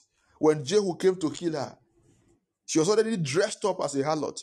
And they threw her down and she died. But yet, she was not a bad wife. So some of us, I don't know where we learnt our own from. You should look back to your Bible and ask yourself, the first woman was Eve. With all the bad thing that happened between Adam and Eve, Eve messed up, God messed everything up, Adam began to suffer, there was no divorce. They still stayed together. In fact, God told them, I've left you. I will not follow you again. Both of them stayed together. Eve got pregnant, began to give birth. Your own. Nobody have offended God. Nobody God have rejected among both of you. Just because there are issues, the next thing is divorce. So you should ask yourself, which Bible are you reading? With all Jezebel was, there was no divorce in a marriage. You are not Jezebel. Neither is your husband Ahab. You people are better. Blood washed, born again. And yet, you are going for divorce. You should ask yourself, what is it that you can't forgive? What is it that you can't forgive? I don't know. Listen. Please, I spoke to my admins yesterday. Everyone, please keep checking your heart too. So now you don't look like who cannot forgive until certain things happen. You say, no. What is it? It's over. No. How can my wife cheat? No, I'm not endorsing cheating. At all. In fact, the Bible said the ground to divorce is cheating. That is the ground for divorce. But at the end of the day, God said, that is if you cannot forgive, then divorce. That's the only legal ground in the Bible. Today we have added other means to divorce. But the only legal ground in the Bible to divorce is when a party cheats. He said you can take the step. Outside that, he said if you divorce outside that, you have no right to remarry. As long as you are the one that ensued the divorce, you have no legal right to get married again. Your husband is doing something, doing whatever you don't like and all that, and it's not according to Bible, and it's not cheating. And you now go to court, say you want to divorce, both of you divorce. Say you that is the one that went to initiate the divorce, say you should never marry again till you die. Say anybody that marries you is committing fornication. It's in your Bible. I know you will not read it because you are stubborn. Please, all I'm saying is this. Forget the divorce, forget the whatsoever. All I'm saying is this. Let us grow to a place of love. Let us grow to a place of tolerance. Let us go to a place of forgiveness. Let us grow. All right. So when your spouse is angry, your prayers will be hindered. Please, don't leave home to church. Some of you, your temper has become too high that it takes you days now to cool down like a generator. You behave like a dam now. You behave like a dam. When the water is not high enough, you cannot cool down. You are like a high tension wire, a transformer. It takes days for you to calm down. You have to check if you have not become a witch or a wizard. No, you need to check. You need to check. You are like a car that the engine is bad. Overheating. You always do overheating. Overheating. Once they offend you, it takes 3 days. 3 days. Don't talk to me for 3 days. Don't touch me for 3 days. Check yourself. Check your heart. There's something wrong. Oh, Pastor, we are human beings. I'm a woman. No, you are not a human being, not a woman. Something is already wrong with you. That's not how God made you. There's something spoiling inside of you. Go and fix yourself. Go to God in prayer and tell him, Father, fix me. Fix me. Cry to him. Father, fix me. Number 6, when you should not pray. Don't pray when you are not ready to continue in prayer. Yes. Don't pray when you are not ready to continue in prayer. If you read the book of 1 Thessalonians 5 verse 17, it said, pray without ceasing. Luke 18 verse 1 said, men ought always to pray and not to fast. 1 Timothy 2 verse 8, it said, I wish everyone, wherever you find yourself, you lift up your holy hands, praying always. 1 Timothy 2 verse 8, lifting up your holy hands, praying always. Daniel chapter 10, 12 to 13, the Bible said Daniel prayed and his answer was hindered by the prince of Persia for 21 days. But because he continued praying, answer was released. Now, let me tell a lot of you what happened to you. You start to pray or you go to prayer, and after you've prayed against witchcraft, prayed against altar, prayed against demon. Every altar die, every witch die, every demon die. Then you now go on break. Now, what you just did by the prayer is that you just initiated a warfare. All right? You just initiated a battle. Like, all right, you devil fighting me, show yourself. So by the time you stop, is when the devil now came. So, all right, now I've come. And that is when you have gone to rest. What will happen? They will beat you. Yeah, they will beat you. Matthew 12 said, I think from verse 43, he said, when an unclean spirit is gone out of a man, it goeth round through dry places, seeking where to find it. So when it findeth none, it will come back to the house where it left. When it find it swept, garnished, it will go and bring 7 more wicked spirits than itself. Then the previous state of that man will be worse than the next level the man will be in. So anytime you know you are not ready to continue praying, please don't pray. You will increase your problem. Are you hearing me? You will increase your problem. So tonight, you said you want to do vigil, and you now wake up, Father, every coven, fire, every coven, fire, every coven, fire. So now you have now prayed, and you're able to succeed to release certain amount of confrontation against witchcraft, against the coven. Something has happened there. The next thing they would do is they will trace back where did this thing come from? Who sent this fire? Who spoiled our charm? Who loosed our goat? Who is trying to set free the people we have tied in bondage? So they will come back. So by the time they get back, you now thought that the prayer was just one day. You've gone to sleep. You've gone to sleep. So by that time, as you now come back, that is when you realize that your problem now have increased. Things were fine before you prayed. But after you prayed, things became bad. The reason is because you stopped praying. The reason is because you were not ready for warfare. You just engaged little and you went on break. No, don't pray if you are not ready to pray continually. Don't pray if you are not ready to continue in prayer. You're going to put yourself in a big trouble. Even if it is 30 minutes, just make your prayer. Listen. The strength of spiritual things is in consistency. The strength of spiritual things is tied up in consistency, continuing, continuing, continuing, continuing. What are my admins that are posting scripture? You people are stressing me today. You people are stressing me. 1 Thessalonians 5 verse 17, Luke 18 verse 1, 1 Timothy 2 verse 8. They didn't even post anyone because I was quoting fast. Is where. Luke 18 verse 1, 1 Timothy 2 verse 8, Daniel 10, 12 to 13. When you are not ready to continue in prayer, please don't pray. Don't pray. Don't pray. And the last scripture I quoted was Matthew 12 from verse 43 to the last verse. It said, when an unclean spirit goes out of a man, it goeth around dry places seeking where to find rest. When it finds none, it will come back. So when you pray, you confront demons. When you pray, you confront altars. When you pray, you confront spirits. All right?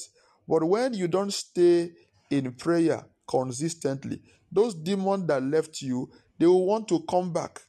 The thing you confronted will come and check who is fighting us. Let's know if we will surrender or will continue fighting. But when they now come back, they discover that the person fighting them is not even serious. They will make sure they flog you. They will make sure they flog you. Enough flogging. Enough flogging. Please, it is better you don't confront the demonic kingdom on seriously. Don't be unserious confronting the demonic kingdom. It's better you don't even start at all. It's better you don't even start at all. It's better you don't start. I read a story years ago of a pastor who became mad. He went to pray for a mad person. They called him that somebody was mad. He went there, laid hands on the madman. He became mad. True life story. Somebody else had become blind, praying for a blind person. You spirit of blindness out. He became blind. A few weeks ago, I saw my father, Apostle Suleiman, praying for someone who was attacked. The father had stroke. He went to pray for the father. He was attacked. He had issue with his body.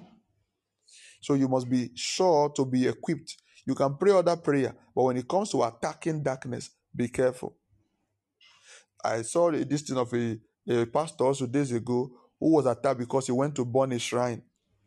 He went to burn down some idol and he was attacked. You must be sure of your stand where you are. Don't carry zeal without knowledge. All right?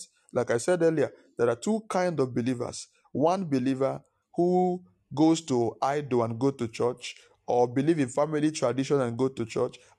There's nothing wrong. You can go to juju and go to church. You can go to festival. You can eat food given to idol and still go to church. There's nothing wrong. It's the same. Now, that is one side, which is wrong.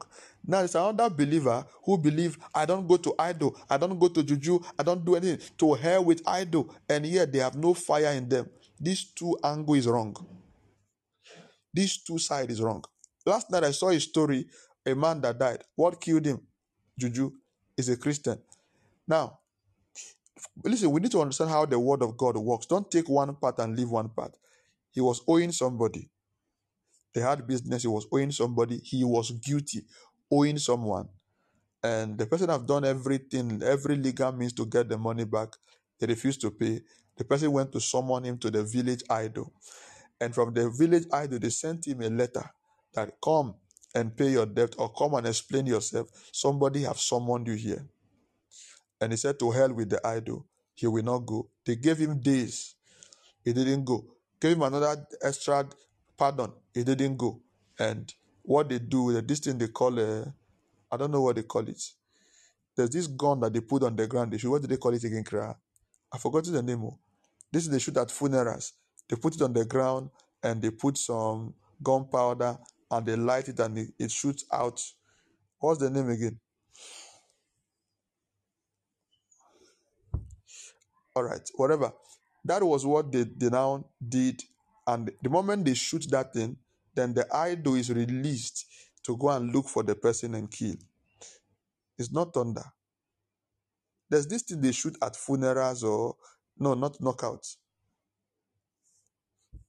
There's another name I know it for. No, there's a common name. They put gunpowder, they plant it on the ground. It has metal.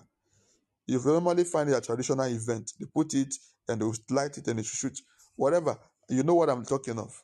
All right. That's what you are calling. It's not English language. That's your local language. The Lord is your strength. So whatever, as long as you understand what I'm saying. So they will do that. They will call the name of the person and the idol will go and kill the person. So they did it and the man died. All right? They did it and the man died. And the man is a Christian. So why did he die? He's a Christian. So he should have been alive. Why this thing? Christ in me is the hope of glory. Listen. If you are, that's what the Bible said you should forgive. I told you forgiveness. God, when it comes to forgiveness, God deal on two sides. When you know that you are the one that is wrong, please don't stand and be saying Christ is in me. I am untouchable. They will touch you. They will touch you. I'm telling you the truth. You will be touched. And the touching there, it will be serious. You offend people. You said to hell, I'm a Christian. Nothing can happen to me. No weapon fashion again. Weapon will fashion. Weapon. It will only fashion. They will add fashion design into the weapon. It will fashion and design. Once you are wrong, can I give you a scripture that will help you this morning? Can I give you a scripture that will help you? Let me give you a scripture that's going to help you. My time is already out. Matthew 5 from verse 25. I think to 27 or 28. Matthew 5, 25. Please, I have two more points. I want to finish this today and we are done. We have 10 minutes left. Matthew 5. Help me with that scripture quick, please. Matthew 5 from verse 25. If you understand this scripture, your life will be easy. Don't be proud. Don't be arrogant. You will die. I beg you. Don't be arrogant and proud. Look at this. Agree with thy adversary quickly. If you have a Bible or a good phone Bible, you will see the writing in red. Every writing in red means that Jesus is the one speaking. All right? Every writing you see in red, whether in the Old Testament or in the New Testament, it means that Jesus is the one that is talking. That is what it means. Okay? Now look at this now. If you have your Bible now, you discover that this letter is in red. Look at this. Agree with thy adversary quickly. You know what adversary means, right? Can I please somebody help me with another version? When I'm done with this, give me another version. Give me another version. Agree with thy adversary quickly, whilst thou art in the way with him, lest at any time the adversary deliver thee to the judge. The judge is not talking about only a legal system, like the example of the man we just spoke about, taken into an idol. That was a judge. If he had agreed with the adversary quickly and settled it, the man would have been alive. Don't use Christianity to play jokes. After being wicked to people, you now come and say you are a Christian, nothing can happen to you. Things will happen. Lest at any time the adversary deliver thee to the judge, and the judge deliver thee to the officer, and thou be cast into prison. Look at verse 26. Say, verily I say unto thee, thou shalt by no means come out thence till thou hast paid the uttermost farthing. So you will spend more than what you were owing. Please give me another version if you have, please. Thank you. Message. Or say you are out on the street and an old enemy accosts you. Don't lose a minute. Make the first move. The first move there is not to run. Follow now. Make the first move. Make things right with him. You are doing something wrong. Somebody caught you. Don't say, what can you do? To hell. Don't do that. Don't even start the brawling. He said, please apologize. Make things right with him. After all, if you leave the first move to him, knowing his track record, you are likely to end up in court and maybe even jail. This is your Bible. If that happens, you won't get out without a stiff fine. All right. Settle matters quickly with the adversary who is taking you to court. Do it while you are still together on the way, or your adversary may hand you over to the judge, and the judge may hand you over to the officer, and you may be thrown into prison. Truly, I tell you, you will not get out until you have paid the last penny. Let me read this lastly. Be sure to make friends quickly with your opponent while you are with them on their way to court. Otherwise, they will haul you before the judge. The judge will turn you over to the officer of the court, and you will be thrown into prison. And I say to you in all seriousness that you won't get out of there until you've paid the very last penny. So listen, life is easy. Why are we stubborn? Life is easy. Why are we stubborn? Why? Why? Life is easy. Just don't be stubborn. Just don't be arrogant. Take the right path and live at peace with yourself. You know you are wrong, and the man is dead now, so the family will now start planning for funeral. And in some culture, when somebody dies that way, they have to now, the idol will now seize the dead body. You have to now go and appease the gods. They have to buy cow, pay fine. Your family will still pay the debt that you are owing. So why be stupid?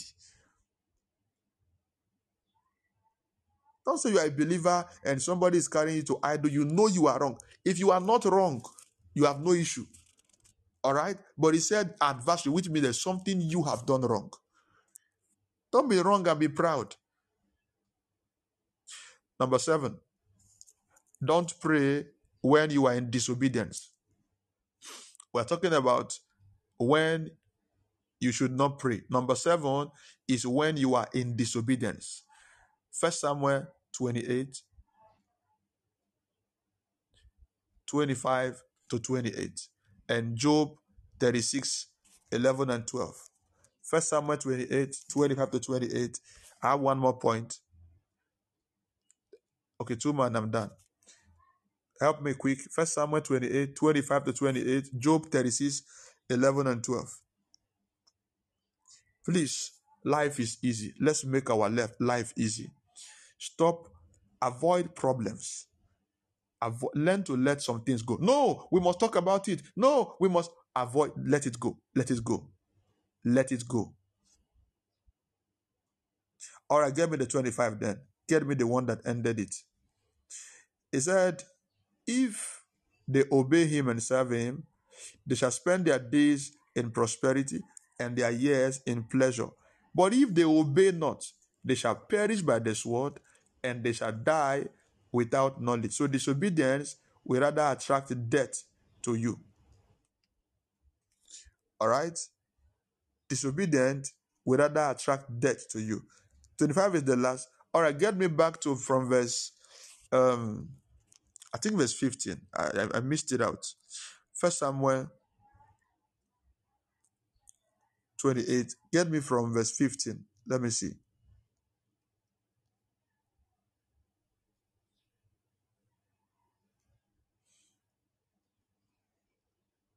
Get me from verse 15. Yes, 15.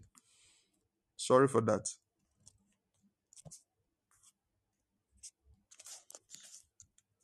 Thank you, Father. And Samuel said to Saul, why hast thou disquieted me to bring me up? Saul went to summon the spirit of a dead man, which was the prophet Samuel. And Saul answered, I am sore distressed. Look at this now. For the Philistines make war against me. Look at it now. Look at it. And God is departed from me. God and answered me no more, neither by a prophet, nor by dreams. Therefore, I have called thee, that thou mayest make known unto me what I shall do. God have rejected you. Why are you coming to me? So God does not speak to him again by prophet. When prophecies come, either they are a lie, or prophets will not even see anything at all. Yes, it happens to people. It happens to people. The moment you begin to walk in disobedience, your prophecies will become fake. Your prophecies will not come to pass. Or the prophet will not even see anything about you. Will not see anything. And yet he's praying. Then said Samuel, wherefore then dost thou ask of me, seeing the Lord is departed from thee, and is become thy enemy? Give me the next verse, two more verse quick. And the Lord had done to him as he spake by me. For the Lord had rent the kingdom out of thy hand, and had given it to thy neighbor, even to David, because thou obeyest not the voice of the Lord, nor executed his first wrath upon Amalek. Therefore had the Lord done this thing unto thee this day. So God was no more talking to him. He now decided to go and summon a wrong spirit. Listen, the moment you begin to walk in disobedience, your next thing you should do now is not to be asking God, Father, give me, give me. What you should do now is to be crying for mercy. I remember somebody, Mrs. Ika will know what I'm talking about. Somebody who was joining us on prayer on this platform and was complaining things we heard that one day God opened my eyes. I said, Madam, come, there's something going wrong. Look at, I'm seeing something you are doing. Look at this, look at this, look at that. And she said to me, Pastor, I know I'm doing it is true. I can't stop it. Look at the reason, look at it. I said, no, it doesn't matter. God is not happy. Stop it. She got angry, stopped coming online. And funny enough, I had this save post number on WhatsApp. I will have a number saved. I will make posts. She will now be correcting me. Pastor, why will you say that? That's not how Bible said it. That's not how this thing. I'm like, you came to learn. You are now my teacher. I won't reply her. After she have discovered for a while, I don't reply. One day she now message, Pastor, I'm sorry if I didn't put it well. And but that thing you said, that's not how we said in the Bible. Oh, you now know Bible more than me, no problem. I kept quiet. I didn't reply. Till date, I didn't reply. A few days ago, I saw my phone ringing. My phone was ringing. I saw the person. It looked like somebody. I didn't take the call. Over 5 to 8 missed calls. I called back yesterday. Pastor, it is me. This and this. I said, I can't remember who said this. I said, okay, how you doing? And all that and whatsoever. Because of Mrs. Ika and the husband is the reason why I even responded. Oh, I was like, okay, what's the issue? Say, Pastor, help me. Say, Pastor, my eyeballs are out of my eyes. One of my eyeball is out of the eyes. It's about to fall out. I'm in pain. All that came to my head was, I will pray. Oh, if I don't pray, Satan will make mess of me. You had the opportunity to pray. I gave you hints of things that were to come. I told you, look at this, look at this, look at it. Avoid this and stay in prayer. But you now choose to become my teacher. That was the only one that came to my head though. If I don't pray, Satan will make mess of me. If not that, it would have been extremely sarcastic. That's the song I wanted to sing for her. But I felt her pain. I felt her pain. I had to just pray for her. I don't know. Listen, don't wait to pray when you are already at the end of crisis. Pray when you have the means. A lot of you, you are too big for me to counsel. You are too big for me to pastor. So I don't talk to you. I can't talk to you. All I do is to teach you. I will leave you, continue what you want to do. I will do my own thing. Simple as it. There are people I will never advise again. I won't. Never. If they call me, I will pray. Hey, Pastor, what should I do? I will say, I don't know. I'm not joking. I'm serious. Even on this platform, I don't know. Pastor, what is God saying? I will tell you what God said. So what should I do? I don't know. Whatever you feel like, do. They are too big for me to advise. They are too big for me to talk to. They are too big for me to counsel. They are too big for direction. So they have their own things. Only when they are in problem, they will now run back. When things are fine, pew, they will now go. Like somebody asked me days ago, Pastor, do you still pray for me? I said, Madam, are you still sending tithe and offering? A few days ago, he now sent me 100 Ghana cedi. I was laughing. You are giving me pressure. Listen, I said this to my admin. No, let me say this. Let me say this. Let me say this. You are chopping your tithe and offering. Don't give me headache.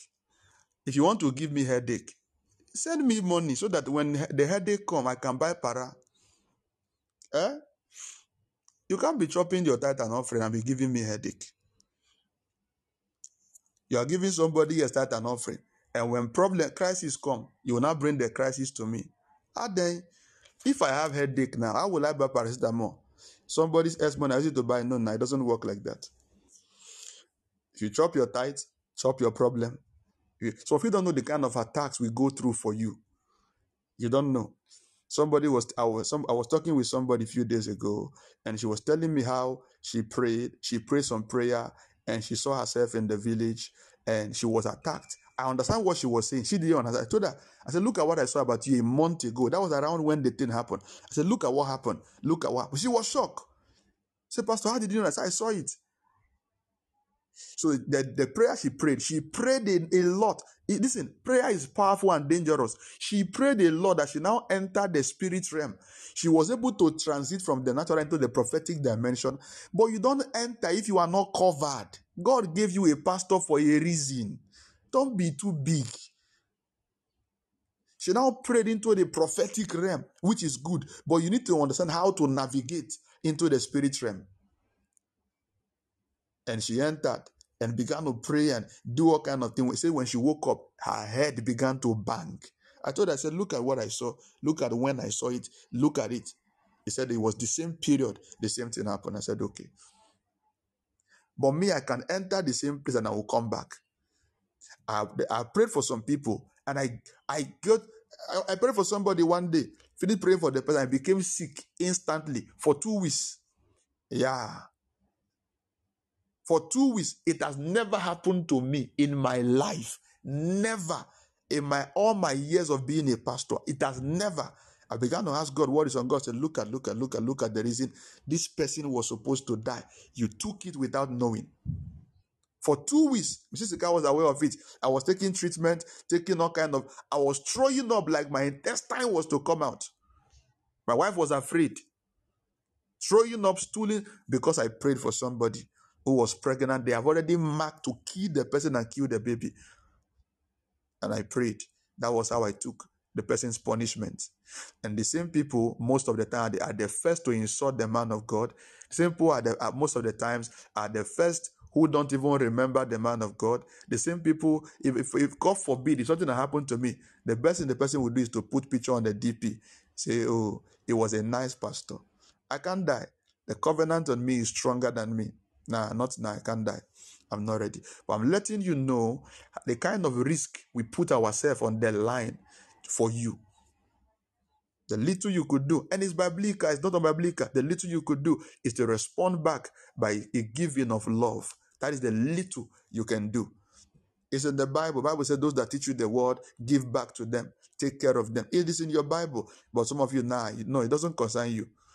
The only time you give is when your giving is in. It has to be a direction. It has to be a business. You want to get married, give. You want to get pregnant, give. You want to get this. When it comes to, okay, do it out of love. Nah, it's not your business. You will never do. You will never do. It is wrong.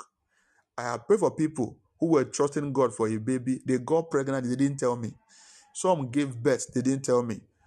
I pray for people who were looking for visa. They got the visa, travel. They didn't tell me that they have gotten visa or they have traveled. Till now. They didn't tell me.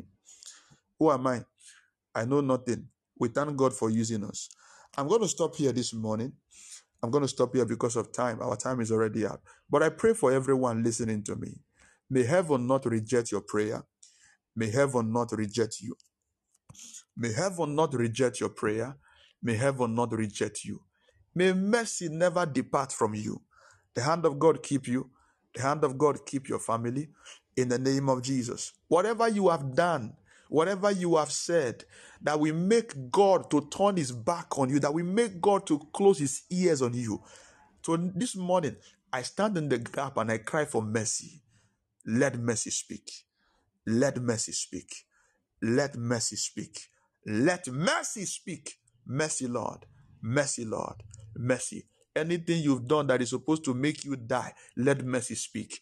Anything that would have caused you miscarriage, poverty, premature death, let mercy speak. I activate the blood of the covenant. Mercy will rescue you. And I decree blessings. I decree good news. I decree increase in your life. It is well with you. In Jesus' powerful name, we pray. Tonight we'll be back online 6 p.m. If you are in Sogakope, don't miss tonight's prayer. Get me a stone from your house as we pray and do direction as God help us. Until I see you again, my name is Pastor Norbert Freeman. You know I love you, and there is absolutely nothing you can do about it. Have a good day, and bye-bye.